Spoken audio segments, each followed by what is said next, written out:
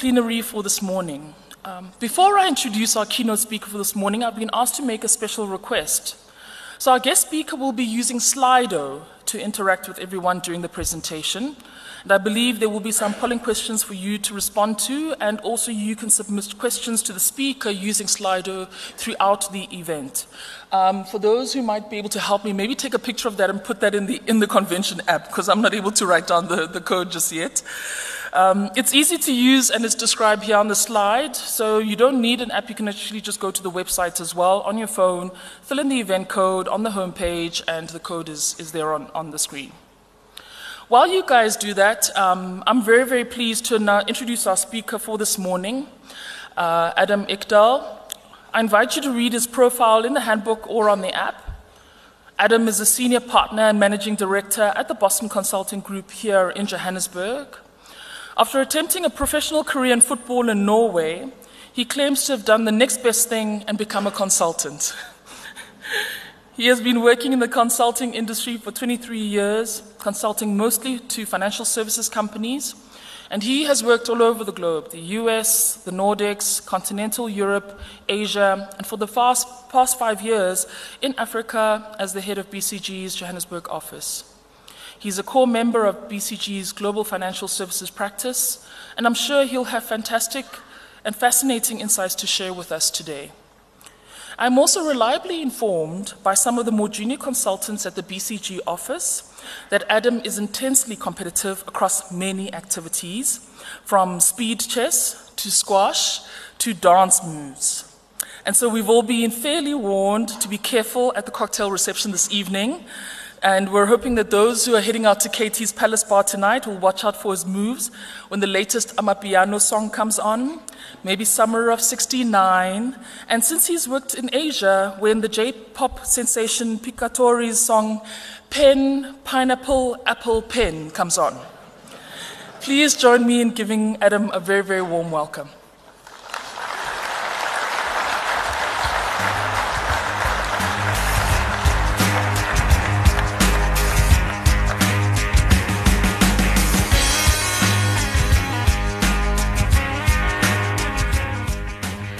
Thank you, Karabo, for that interesting welcome. Thank you very much. Good morning, everyone.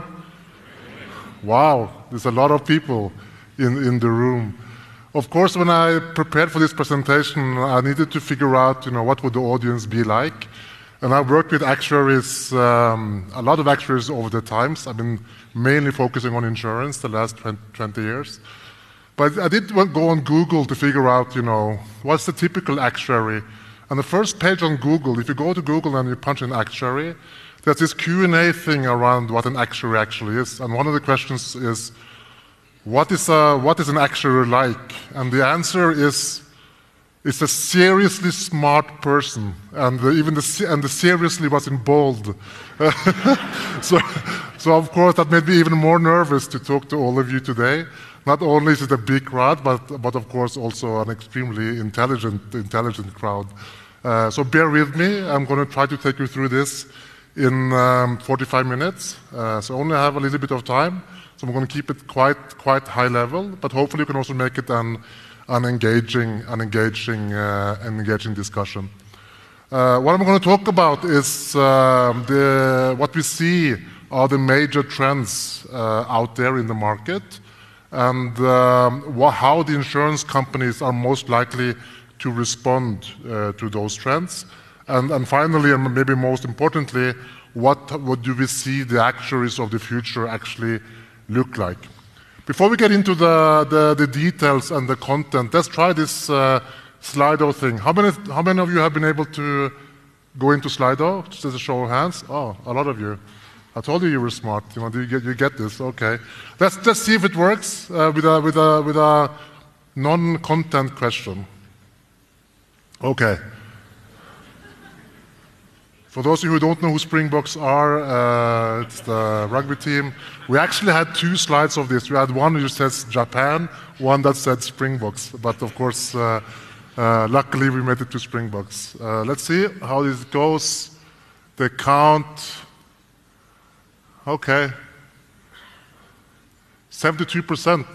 That's quite good. Of course, we have 26% saying no. Of course, when you ask actuaries this question, of course, you're expected to be more pessimistic than the average citizen, and I guess that's why premiums are so high in South Africa, because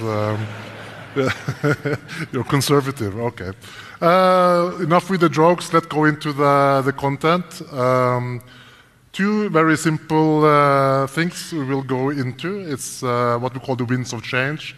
These are the trends that we see are affecting insurance companies and actuaries all over the globe, not only in South Africa, but also in the US, Europe, Asia, everywhere. There are 5 major trends that we see, which I'll take you through in a second. And then secondly, we see that there are different positionings that the insurance companies are taking. None of those positions are better than the other. They just require different success factors to win. But in all of them, the role of you as actuaries are going to be quite different. So let's start with the first question. If you project 10 years from now, do you think you're going to work as an actuary 10 years from now? I see this is a fairly young crowd, so not many people are going to retire, but of course you can do something else. But do you think you're going to work as an actuary? 69%. Still, there are 3% saying, who are the Springboks? Oh no, this is the different questions. Let's see. Okay, we're counting.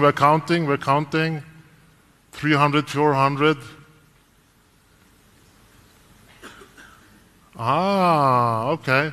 Only 59% of you. Okay, I actually expected this to be a higher. It's interesting that this room of actuaries say that only barely half of you is actually going to work as an actuary. But if you look at the numbers from the people who do this as a living, you see the numbers here in terms of what are the projected number of actuaries you're going to see in the next 10 years. As you can see in the US and UK, from a higher base, of course, given the size of their countries, they do expect the actuary profession to grow. Being actuaries, of course, you know what the compounded annual growth rate, you already have that in your mind, right? So US and UK expected to grow a little bit below 2% for the next 10 years, around maybe GDP growth. South Africa is expected to increase quite dramatically the number of actuaries. Of course, we did ask, the Actuarial Association about these numbers. So of course, this is a little bit biased, perhaps. But you see a huge number, huge increase, just below 6% annual growth in new actuaries. This is the residual between how many actuaries are educated versus how many people are expected to leave the workforce. So it's a huge increase in actuaries. And we actually are, we belong to the people who think that this is a fairly accurate picture. Because don't believe the hype, because when you read in papers and read in media, you would think that artificial intelligence, machine learning, and the big data analytics is going to substitute the need for actuaries, and only a few actuaries are going to be left to do the extremely difficult stuff. But we don't believe that. There's a lot of room for actuaries also in the future. You are going to be doing different stuff. You are going to access different types of data.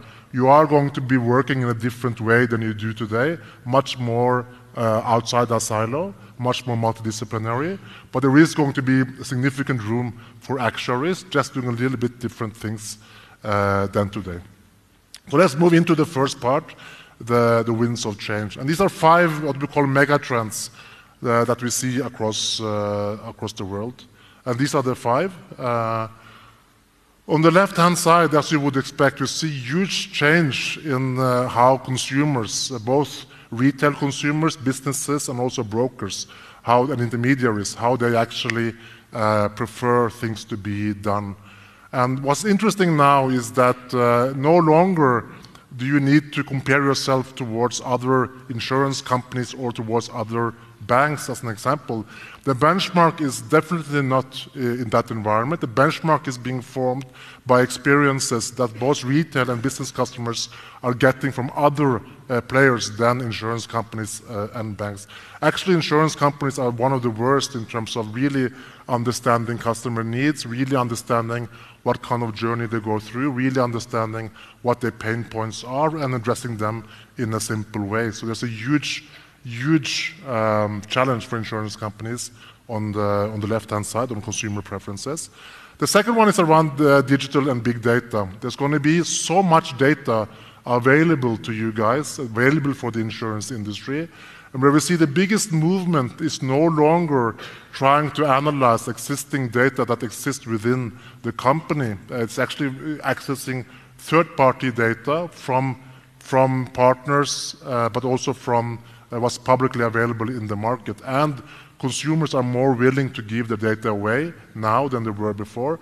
So you're going to have access to much more data, and of course, you're going to be able to analyze that much more sophisticated given the advent of technology. The third one that's changing is the products. So we see total risk pool is probably going to go down in the future in total, and there are some risk classes that are going to go severely down. For example, retail, B2C, motor insurance. In the developing market, or let's call it in the US and Europe, we expect some markets to be reduced as much as 50% on B2C, plain vanilla motor insurance, just an example. But there are other risk pools that are definitely going to increase. Cyber risk, of course, may be the most prominent example. So there's going to be huge change also in terms of the products and the risk pool development going forward. And of course, we all read every day about Brexit. We all read about, US-China trade war. We see a new economic geopolitical landscape forming a much more volatile environment, which of course is good news also for actuaries. We need actuaries to actually make sense of the macroeconomics that we see. And of course, the regulatory environment is just getting more complex and very much focused on consumer protection. But we also see regulation coming in a big way. So all of these five are going to impact the insurance industry in a major way. In addition to this, of course, we see that given these trends, we also see new entrants coming in. So when we talk to insurance companies in South Africa, we spend half the time talking about what local South African insurance companies are doing, but we spend at least as much time discussing what are telecoms likely to do, what is Google likely to do, what is Pick and Pay likely to do. So anyone that has a huge customer base that knows how to handle customer data is going to be a competitor in the insurance space going forward. So these are some of the trends that we see out there. I'm going to concentrate a little bit on the three first of them, and then we're going to go on to what does it have to say for insurance companies. I think the first one, consumer preferences, is quite a simple one. Particularly in the retail space, individual space, of course, you would see that the benchmark for experience are the guys that you see behind me. They want to be simple, they want to be quick, instant access all the time. There's huge change happening based on the consumer preferences. If you look at the work that we are doing together with insurance companies, most of it these days is around customer journeys. So we look at what the journey people go through, really understanding what the pain points are and really figuring out how to address them, having these guys behind me as the inspiration and not other insurance companies.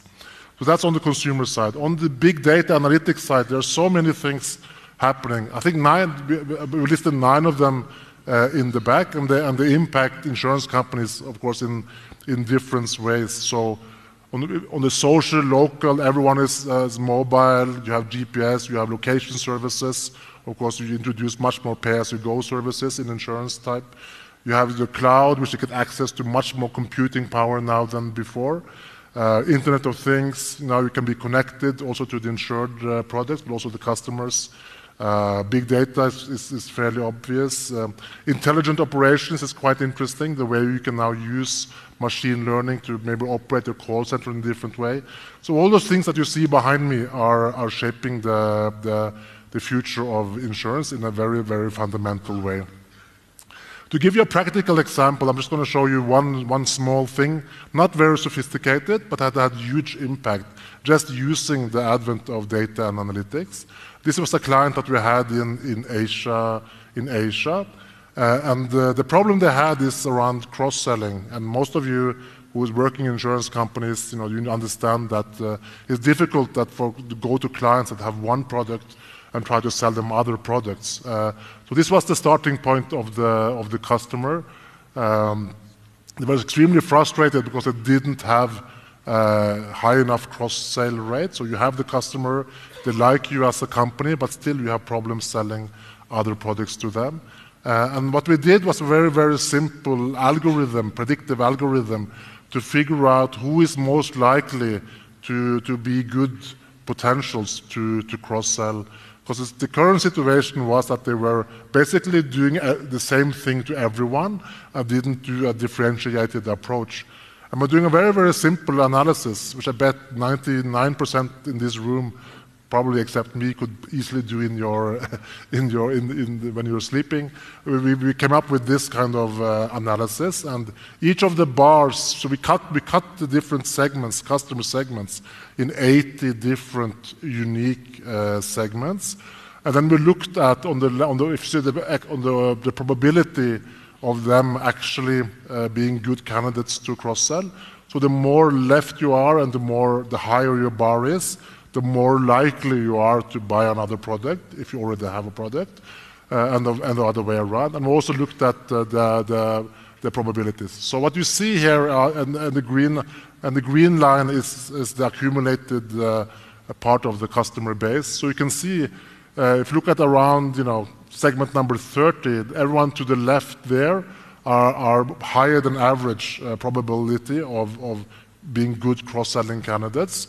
At the same time, the customer, the client of ours, spent as much time on the right-hand side chasing people who are not likely to buy at all. So by very easily shifting the attention to the client segments, the customer segments to the left of this curve, which only constitutes, 10% of the total customer base, you were able to have much more successful hit rates than you did before. And if you look at the results of this from the client perspective, it was dramatic results.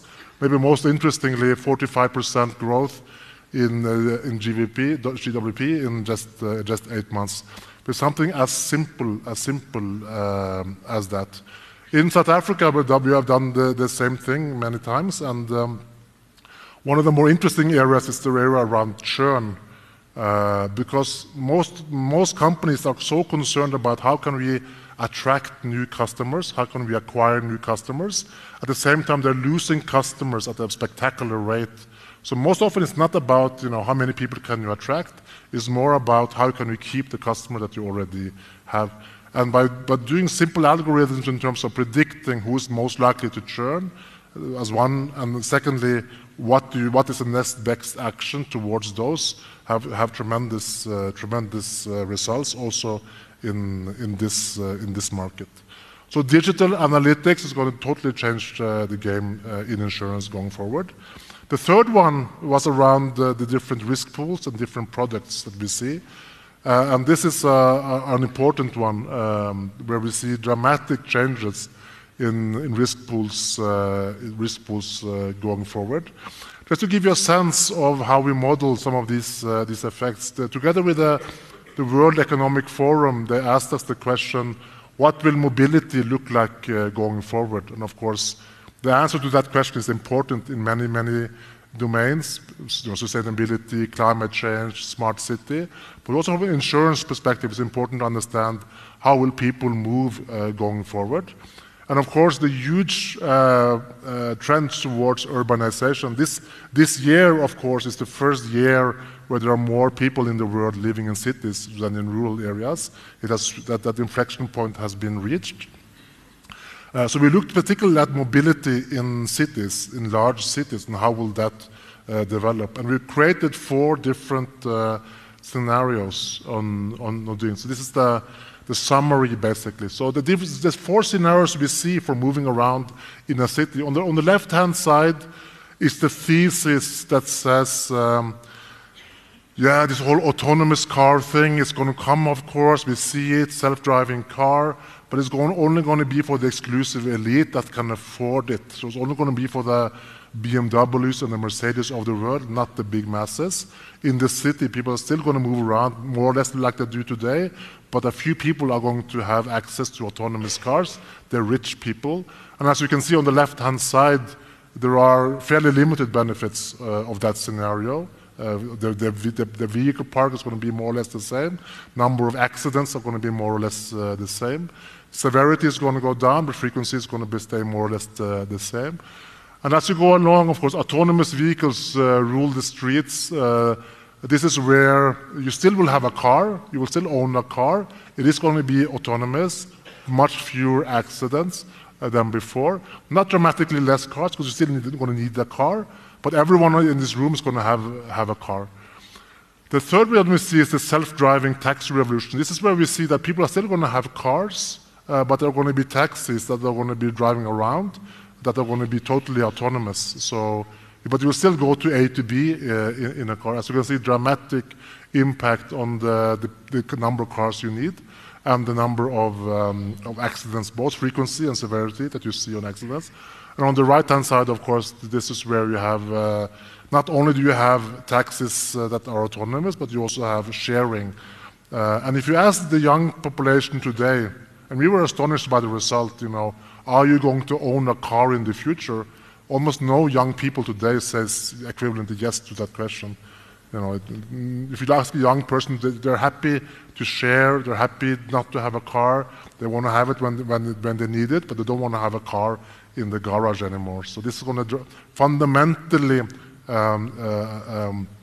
put the current risk pool in motor insurance under pressure. Of course, there are new risk pools that are going to pop up because these taxis and these autonomous cars, they also need to be insured.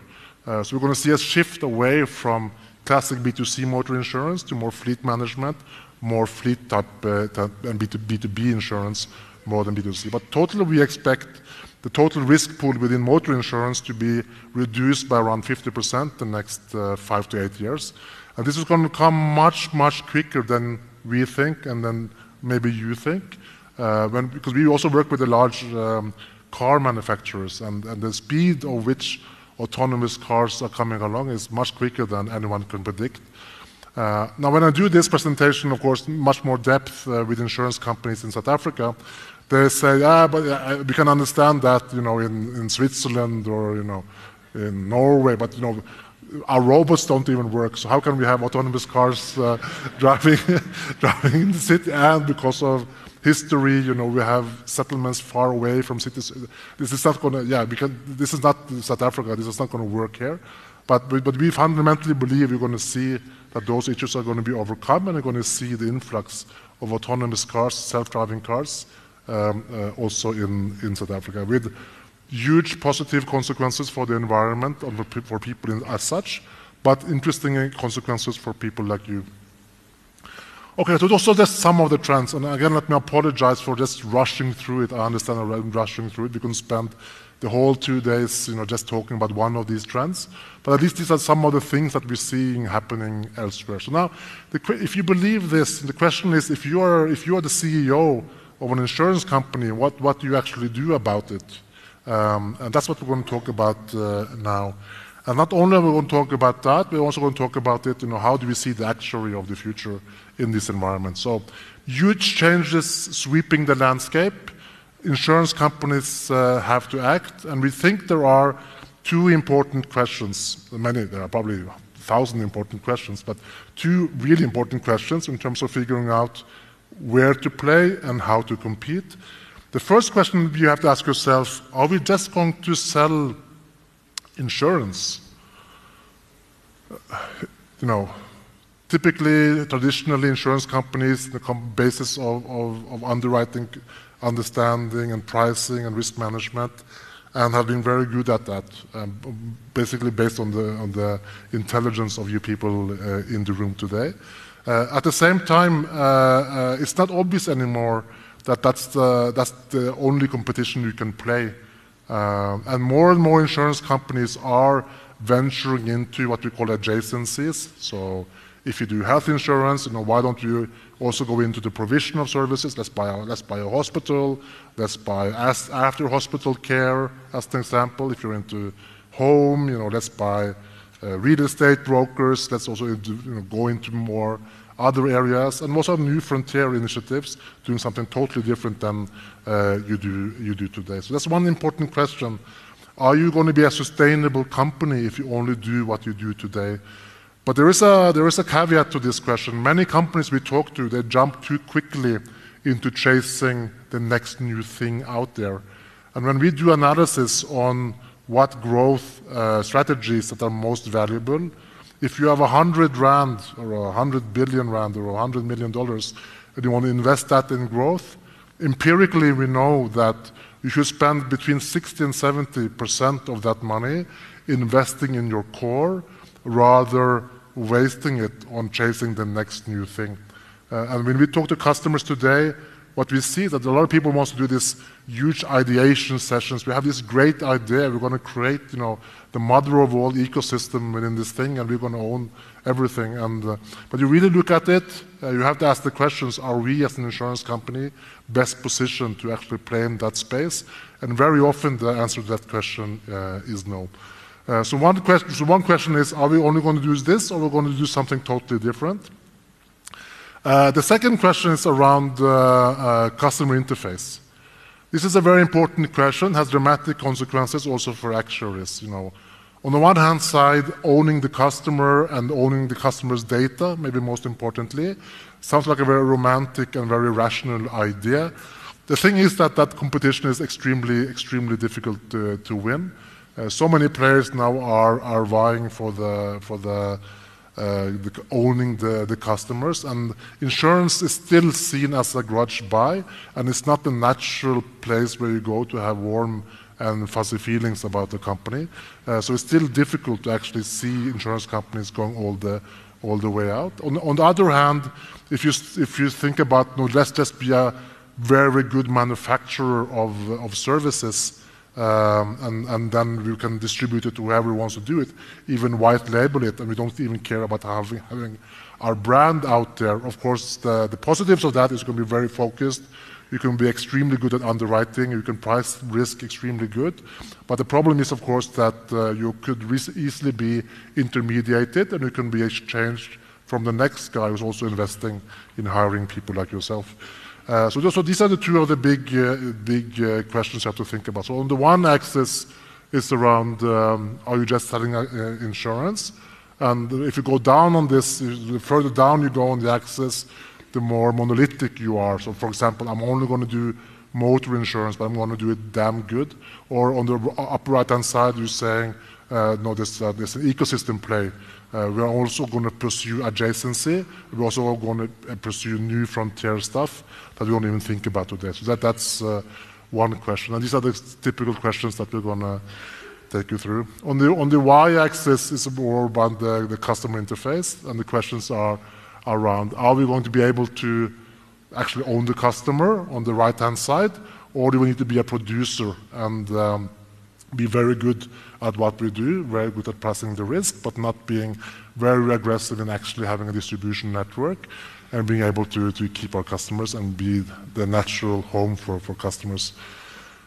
Now, we wouldn't be BCG if we didn't love 2x2 matrices. So as you can see, this is evolving into a 2x2 matrix that looks like this.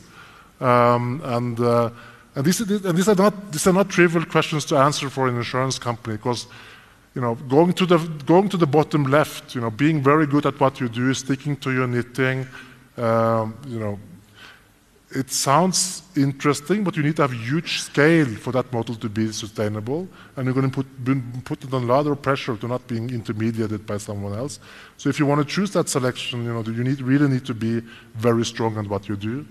But of course, also going to the left, going to the right, owning more of the customer interface, you have to build a huge distribution network. You have to build a lot of, over the line, marketing to build your brand, etc. So that's also a very difficult game to play. Most insurance companies today are being found in this green bubble here. So they typically have a huge part of their distribution still by intermediaries. In this country, of course, broker channel or independent financial advisors having a very prominent role in South Africa, but most companies in South Africa have a combination of huge dependence on intermediaries, but at the same time they also want to go direct in the market. The difficulty now is that in the way the trends are happening right now, you have to be much more deliberate about your choices. And by the way, you can actually also play in different parts, different quadrants of this matrix, many times through different brands. And let's see how one of the really big companies out there do it. If you take Allianz, most of you, of course, know Allianz, of course, also present in this market. Interestingly, they play in many of these quadrants, but with different strategies. So, if you go bottom left, this is a lot of the core of the Allianz structure today. Of course, extremely good at producing excellent products, amazing underwriting skills, very good in terms of also on the claim side. So extremely solid in their base, and depending a lot on intermediaries to do the distribution for them. Also on the tied agent side, in Europe, to such an extent that many of the tied agents won't give any information back to Allianz, the mothership, because they're afraid that Allianz is going to somehow bypass them in the future. So you still have to do this, but of course for actuaries like yourself, it's about really understanding the product, really understanding the domain, really go deep in the specific domain to be the best producer of the product that you could possibly get. So this is definitely a strategy that you can pursue. Of course, if you go to the right, you could have an ambition to go and own the customer. A lot of companies these days, they do this by launching a separate brand and very often a direct brand. Playing on the trends that we saw previously, they're saying that, listen, we can go direct to the market. We don't have to cannibalize our own business because we're going to have it under a different brand. So people won't even know that's underwritten by Allianz, but All Secure is kind of the brand in the market. Of course, it's going to be written somewhere in the policy documents with very small font, this is underwritten by Allianz, but it's definitely going to be positioned as a separate direct brand, not to avoid channel conflicts with your intermediaries specifically. This is also an interesting play that you can pursue. Of course, for you as actuaries, this means something important. It means that you have to be very good at what we would call one-to-one type understanding of the customer, because the trend is definitely to really understand. And going to the right here, you're going to get access to so much data on the customer, including getting access to third-party data. So the life of an actuary is going to be much more complicated if you want to go direct and really own the customer. Because the only way that you can really serve the customer in this good way is to really understand them and give them a very personalized offer. And if you see the trends today in terms of how people are evolving as insurance companies, they start with this multi-channel, omni-channel kind of ambition. We're going to be available for everyone through any channel. You can start offline, you can go online, you can call us in a call center, you can talk to an agent. Anyone you talk to will know where you are, will know where you are on the journey. So we're investing a lot in the kind of omni-channel, single view of the customer, all those good things, core system migration, all those stuff that everyone is going through. Then it gradually evolves to something else. And the second wave is around really using data to derive insight in a more profound way. So we see people now hiring more data scientists than actuaries in many locations today because the access to data. And the third wave that we see is around deep personalization, one-to-one. A simple example is Starbucks. Everybody has bought Starbucks coffee, right? And it's very interesting the way Starbucks have become the most personalized brand in the world.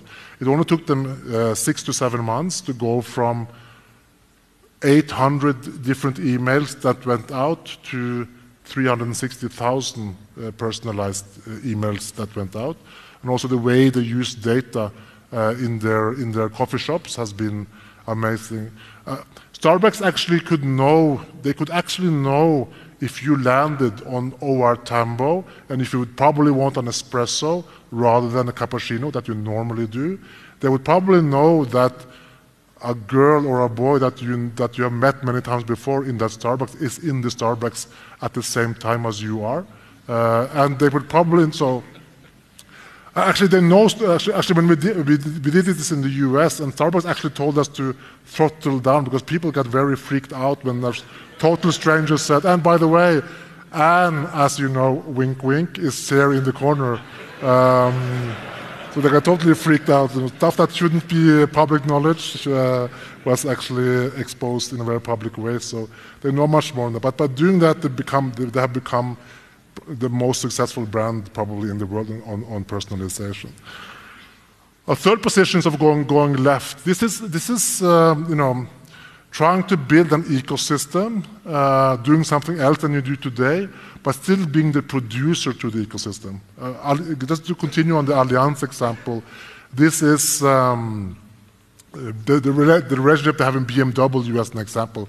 So if you buy a BMW in Germany today, it's going to be Allianz insurance embedded in that vehicle. So you don't even have to buy a separate insurance anymore, which of course has massive consequences, by the way, for motor insurance in Germany. So when you push the distressed button in a BMW that you buy today, it's going to go directly to the Allianz call center, and an Allianz person is going to say BMW Road Assistance, not even branded Allianz. So you don't even have to buy insurance; it's already embedded in the product. They have pay-as-you-go telemetric kind of a capability to price it, depending on your behavior. And when you contact the insurance company, you don't even know that you're contacting the insurance company, even though Allianz is underwriting the risk and handling the claim at that point. So you are, of course, for the insurance company, sounds great, right? You get access to BMW distribution. You don't even have to pay for salespeople to do it. But of course, you all see the risk if Allianz tomorrow figures out that Allianz, let's go to someone else, it's going to be a big problem for Allianz. But of course, if you're already embedded, if you already are embedded in the many thousands of repair shops, and of course now Allianz is buying in a big way into repair shops network to create that relationship very sticky. So you can see that people are now going outside of traditional insurance products to make themselves relevant, even though they don't own the customer interface per se. Again, a super interesting position, but very difficult to pull off, and you're very reliant on having very good client relationships to create stickiness around them. And for actuaries, of course, being able to price the risk at the best possible way. Because if you're not able to do that in a good way, the likelihood is that BMW is going to look for someone else to do their risk and claims management for them. Of course, for BMW, it's extremely important that claims management is done in a good way, because that's going to be said, given that they think it's BMW who's doing it. So it's important that Allianz provides that in a very good way. So huge investments also on the claims side of this. So you can see Allianz, a big global player, how they're positioning themselves differently, different brands, different capabilities, different skills, different access to data, huge consequences for actuaries in terms of understanding this development. And then, of course, there's one more position, which is upper right-hand corner. I'm actually going to deep dive a little bit on that, which is more around, can you envision a world where you as an insurer actually try to both own the customer and launch something else in addition to insurance? And the notion being that if we can own the customer interface, if they can associate us as the brand, not only on insurance, which is for many, as I said, is a grudge purchase, but on all stuff that's really important to them, that might be something where we can create a lot of value. And of course, we often look to China here, because not because China is great, but because of China. Of course, in China, given the governance system that they have over there, they go much further in terms of allowing data to be shared than you do because of the legislation in Western Europe in particular. So we often look to China to see if you had access to data, what will the world look like? Not to say that it's going to be copied in here or in Western Europe or in the States, because regulation is going to forbid that, but at least we get to see a little bit of what the future could look like if you were allowed to have a communist state giving you all the data, basically. So this is something very, I'm going to deep dive a little bit in 2 seconds around that. So this is basically what we see today. This positioning today, where insurance companies are not, they are a little bit, no, we need the brokers, we're dependent on them. At the same time, we want to go direct into the market. And by the way, if someone wants to white label us, we can produce for you as well. But that world is very quickly eroding. You have to have a much more deliberate positioning, much more firm stance on where you want to play, and understand how you're going to win when you play these games than before. But of course, as you saw Allianz, you can play in different parts of the value chain. So let's do a small experiment right now. I'm going to ask you 2 questions. The first one is around, if you think about the company you represent today, it could be a primary insurer, it could be a reinsurer, it could be a broker, whatever. But if you think of a classical, your company today, where in this quadrant are you actually playing? So if you go back to your Slido, for the 600 people in the room who did it, try to figure out, and if you look at the Slido, you're going to be asked, which of those quadrants. Of course, your company is probably playing in many of the quadrants, but if you think primarily, where do you play today?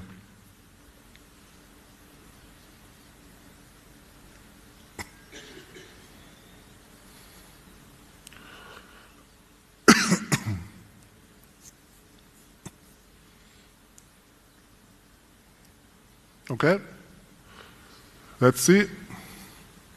Interesting. This is interesting.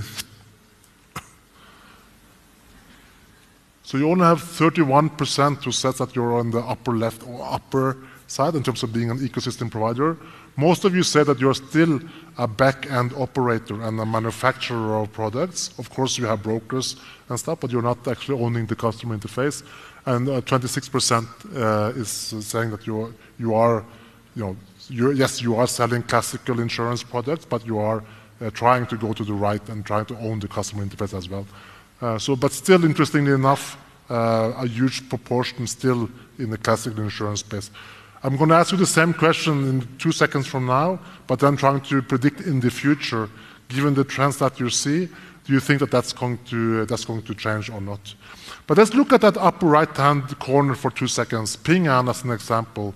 What are they actually doing, and why is it interesting for them to play upper right-hand side? They have become what we call an ecosystem orchestrator. So if you look at the 5 areas that they play in, and it's quite interesting to see how they play the game and how aggressive they play the game. They have a banking license. They provide banking services, although they are an insurance company. Not a small banking service.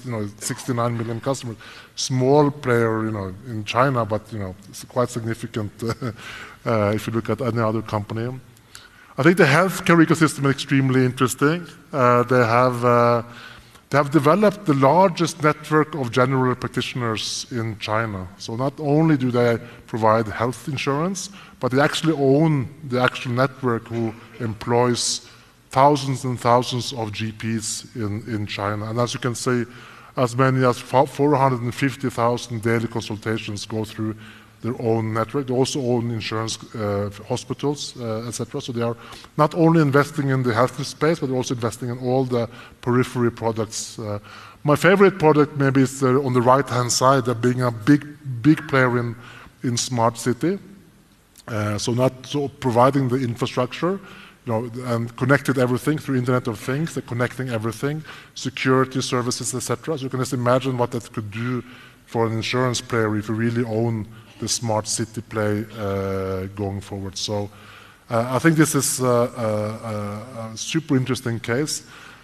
Maybe as a different digression, maybe is also the way they do recruiting of talent. So in Ping An, there are no people working anymore with recruiting of talent. Everything is being done digitally. And the chatbots that are talking to the potential recruits, there's no way you can almost tell the difference if you're actually talking to a human or if you're talking to a machine. They're hiring 50,000 agents every month. So there's no way you can build up an HR company to do that. So they had to do it digitally, just to give you a sense of the magnitude. All the interviews are being done digitally. They scan the CVs to figure out this is a successful agent, and they scan the CV and try to figure out by AI, is this likely or not likely to be a good agent? They look at body language, twitches in your face, all kinds of stuff to understand are you likely to be a good agent or not. Everything being done digitally, and as I said, hiring 600,000 agents a year, everything digital. To give a sense of where we are going to. So China, I think China is an interesting example. If you get access to data, and of course Ping An very scrupulously uses data across all the different ventures. So the thing they learn about people on the left-hand side as a health person, they use in the real estate system. So for example, if you are a person who needs a wheelchair and you need a specific house to be able to live a good life, that information is being carried over to the guys working on the real estate side, just to give an extent to how scrupulously they exchange data. Of course, this would not be allowed and maybe we're happy to say that's not allowed today, but at the same time, it shows you a little bit of the potential of big data analytics when it can really cross-fertilize across it. So, just to give you a sense of the upper right-hand corner positioning. So insurance companies there are also some insurance companies who are fighting that game.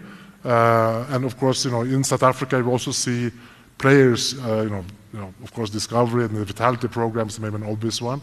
But we also see many other companies these days vying for this ecosystem play. But again, huge investments needed, very difficult to pull off. You need to have stamina. But again, for you guys in the room, huge implications. You're going to have access to much more data. You're going to be assisted by really, really deep computing. You're going to be working much more across with other people in the organization. You'll be working agile in multidisciplinary teams rather than in your own department.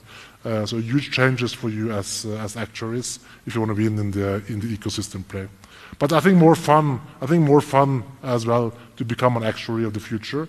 Not only do you need to be much more have access to much more tools and resources on the computing and the more financial part of it, but also you need to be much more understanding of customer preferences and customer trends to really be able to price risk and understand risk in a good way, in a much more different way than before.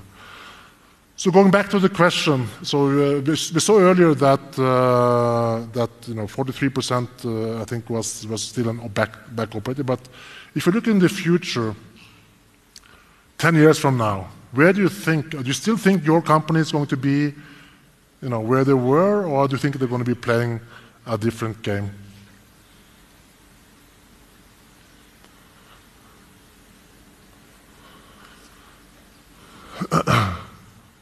Wow, okay. Super interesting. I'm going to use this, cynically when I'm talking to clients, 1,500 of the brightest people in South Africa and actuaries told me that they're going to go from being a producer to an ecosystem orchestrator. So as you can see, 65% think you're going to play an ecosystem play. I think it's interesting. I think it's cool. I think it's courageous and bold that you want to have that ambition. But I have to say, it's extremely difficult to pull off, and you're going to be competing against the telecom players, the big tech players, the big banks, everyone and their mother is going to be thinking about owning the customer. So it's a beautiful proposition if you can pull it off. It's very, very difficult. It's going to create a lot of money, a lot of talent. But for you guys in the room, it's a much more, I think, enjoyable experience. Although also being very good in your domain is, of course, also, I think, quite interesting. So to try to summarize a little bit of what we said. So here are some of the takeaways. By the way, what I didn't say is that we will make this presentation available somehow. I'm not sure how we're going to do it, who's going to do it, but I see someone taking pictures, but we'll make it available for you. So insurance is definitely going to be disrupted. Traditional profit pools are going to be eroded. Digital is going to be your friend, but can also be your enemy. It's very much around capabilities. What we say is it's 20-30% is about the tools, analytics, AI, big data, but 70% is going to be around good human judgment. So we don't believe that the future of actuaries is going to be a negative one. On the contrary, we think it's a beautiful horizon for the actuaries who are willing to take that step. It's going to be a beautiful thing, but it actually means that you need to reskill yourself, think about this future. It's going to be a data thing, but it's also going to be a very human thing. So let me conclude by saying that there are a lot of things happening. Insurance companies are going to position themselves a little bit differently. The future is bright for all of you, but you need to invest in yourself, both in terms of really understanding what you can do with data science and the tools that you're getting, but also really understanding the customer journeys and how that's going to play out. So thank you very much for your attention, everyone.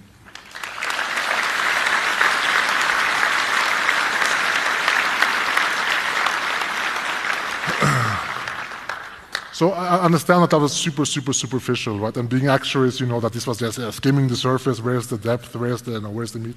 But that's what we could do for the time we have. But we do have the Slidos to have you be able to ask a few questions. I know I only have 1 more minute, so maybe if we can get 3-4 minutes, Karabo? Yeah, that's fine. Okay, cool. Your actuaries are so flexible and agile. I like this. I'm a good poster girl for the actual profession. So my friend Davi is a consultant in the office. He has been looking at the slide. I told him to take away all the difficult questions, by the way. So if anyone asks a super difficult actuarial, how do you price this risk, then I'm not going to answer it. But do you have questions? Can I just click on it? Yep, okay. On the screen. This is behind me. Yes. Oh, sorry. Is it likely that in the future there will be traditional insurance companies, but rather technical insurance? Yes. We don't think so. We don't think so. And if you look at the P&L of big tech, and if you look at guys like Google, even Apple, even Amazon, they're all venturing into financial services. That is correct, and you can also see it particularly in payments and stuff like that. But everyone has an ambition to do something in financial services, including insurance. But if you look at the actual contribution to the total P&L, it typically is between 0.2% and 0.5%. So even if they become a major player, it's still going to be a very, very small part of the P&L. The only reason why they play the game, for example, for Apple, is because you want to be able to sell hardware device, because you own the customer interface, you create a sticky interface. They're not in it to make money on financial services. They're in it to create stickiness around their core products, which they make tons of money on, much more money they can do in this space. And that's one thing. And the other thing is that they don't have what you have, what you in the room have. They actually lack deep understanding of how risk works and deep understanding of how to price it. Yes, they can do proxies. Yes, they can do easy stuff. Yes, they can use algos to do some easy stuff. But really, when it comes down to it, the actuarial work that you guys are doing, the human judgment that you must apply, we're still very, very far off for that being disintermediated by technology.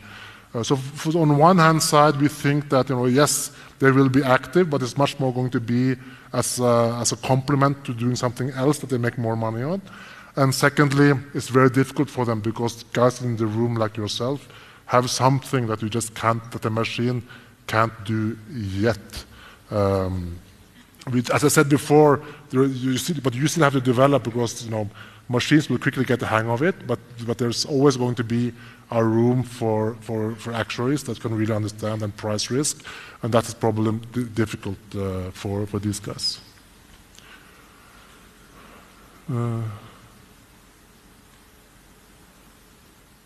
Where are the opportunities about insurance in the four archetypes given lower internet penetration than China versus being not quite having any IoT types? Yeah, we still think that for South African insurance companies, you can still play in all of those quadrants. Interestingly, we do feel that there are many of those ecosystem plays, for example, that are that's still white space. For example, we strongly believe in this smart city concept, and if you look at all the problems you were having in inner city problems, just look at CBD in Joburg, just look at the horrible traffic situation, the climate, things that we have, the lack of security that we have in cities, even in South Africa. We think there's a lot of things you can do there. There's a lot of risk events happening in those cities that you can do something about, just as an example. And I think insurance companies are well positioned to become maybe a driver of those ecosystems. But you have to be quick because all the guys out there, banks, MTNs of the world are also thinking the same game. But still, I think actually that there's still a lot of room for it. I wouldn't worry too much about online or internet penetration and Internet of Things. That is coming very rapidly. Also in the low LSM part of South Africa. So we still believe that there's a lot of white space, and you can play in all four quadrants effectively, also in South Africa. Maybe one last one, Davi, I'm looking at the time, maybe one last one. Do you believe there's still a future for a back? How do we, okay. Yeah, on this one, it's not an easy question. I think you probably are much better than me to answer that question, but I do think that given the computing power and the importance of data science today, there's definitely going to be a hardcore analytical quantitative side of it. But I think all of you guys in the room, you are so smart that that's something you can, or the new generation also will get. I think I'll be much more focused on the more softer part of the game, where actuaries really need to understand the customer journeys, customer pain points, what are the risk events, and really more on the softer side of things. And so I think the actuary of the future is kind of a little bit de-averaged. Being average on the quant side or on the soft interpersonal side, it's not going to cut it anymore. You have to actually understand both sides of that spectrum. The super actuary is, of course, the guy or the girl, the woman or the man who can do both things. That's kind of the super actuary. At the same time, there will be room for spikes either on the left-hand side, really hardcore quants, or on the right-hand side, having okay actuarial skills, but being extremely good at the soft side and the partnership side, because there's going to be so much third-party data for us next time you're going to work on as well. So I think being able to allow for differences in profiles and actuaries and actually harness them, but also telling them that mediocrity is not going to cut it. You really have to specialize, but there's this hardcore side of it and there's a softer side of it, and that's what you need to train for going forward. Okay, I think time is up. Thank you for your attention. I know it was quick, but thank you very much. And I see you at Catsis with some wicked dance moves later on tonight. Thank you.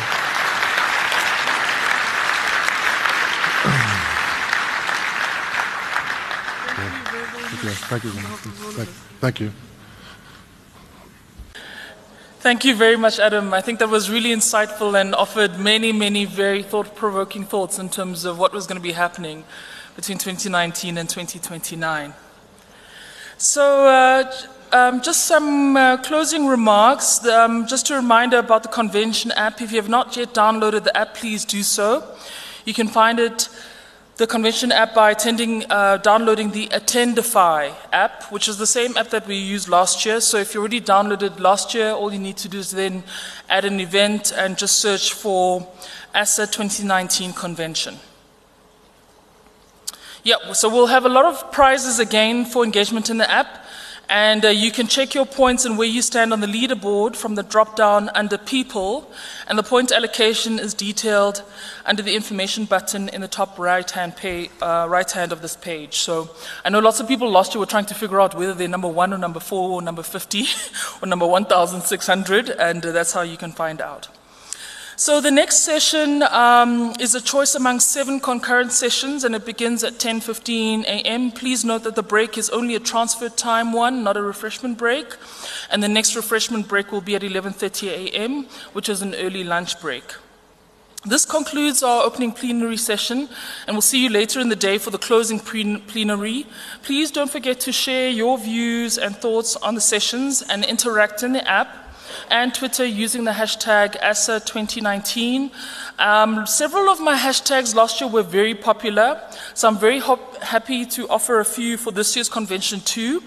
You can try hashtag #ActuariesRock, hashtag #MyChatbot brings all the customers to the yard, hashtag inclusion for all, hashtag woodchuck, and hashtag selecting this session was investment risk.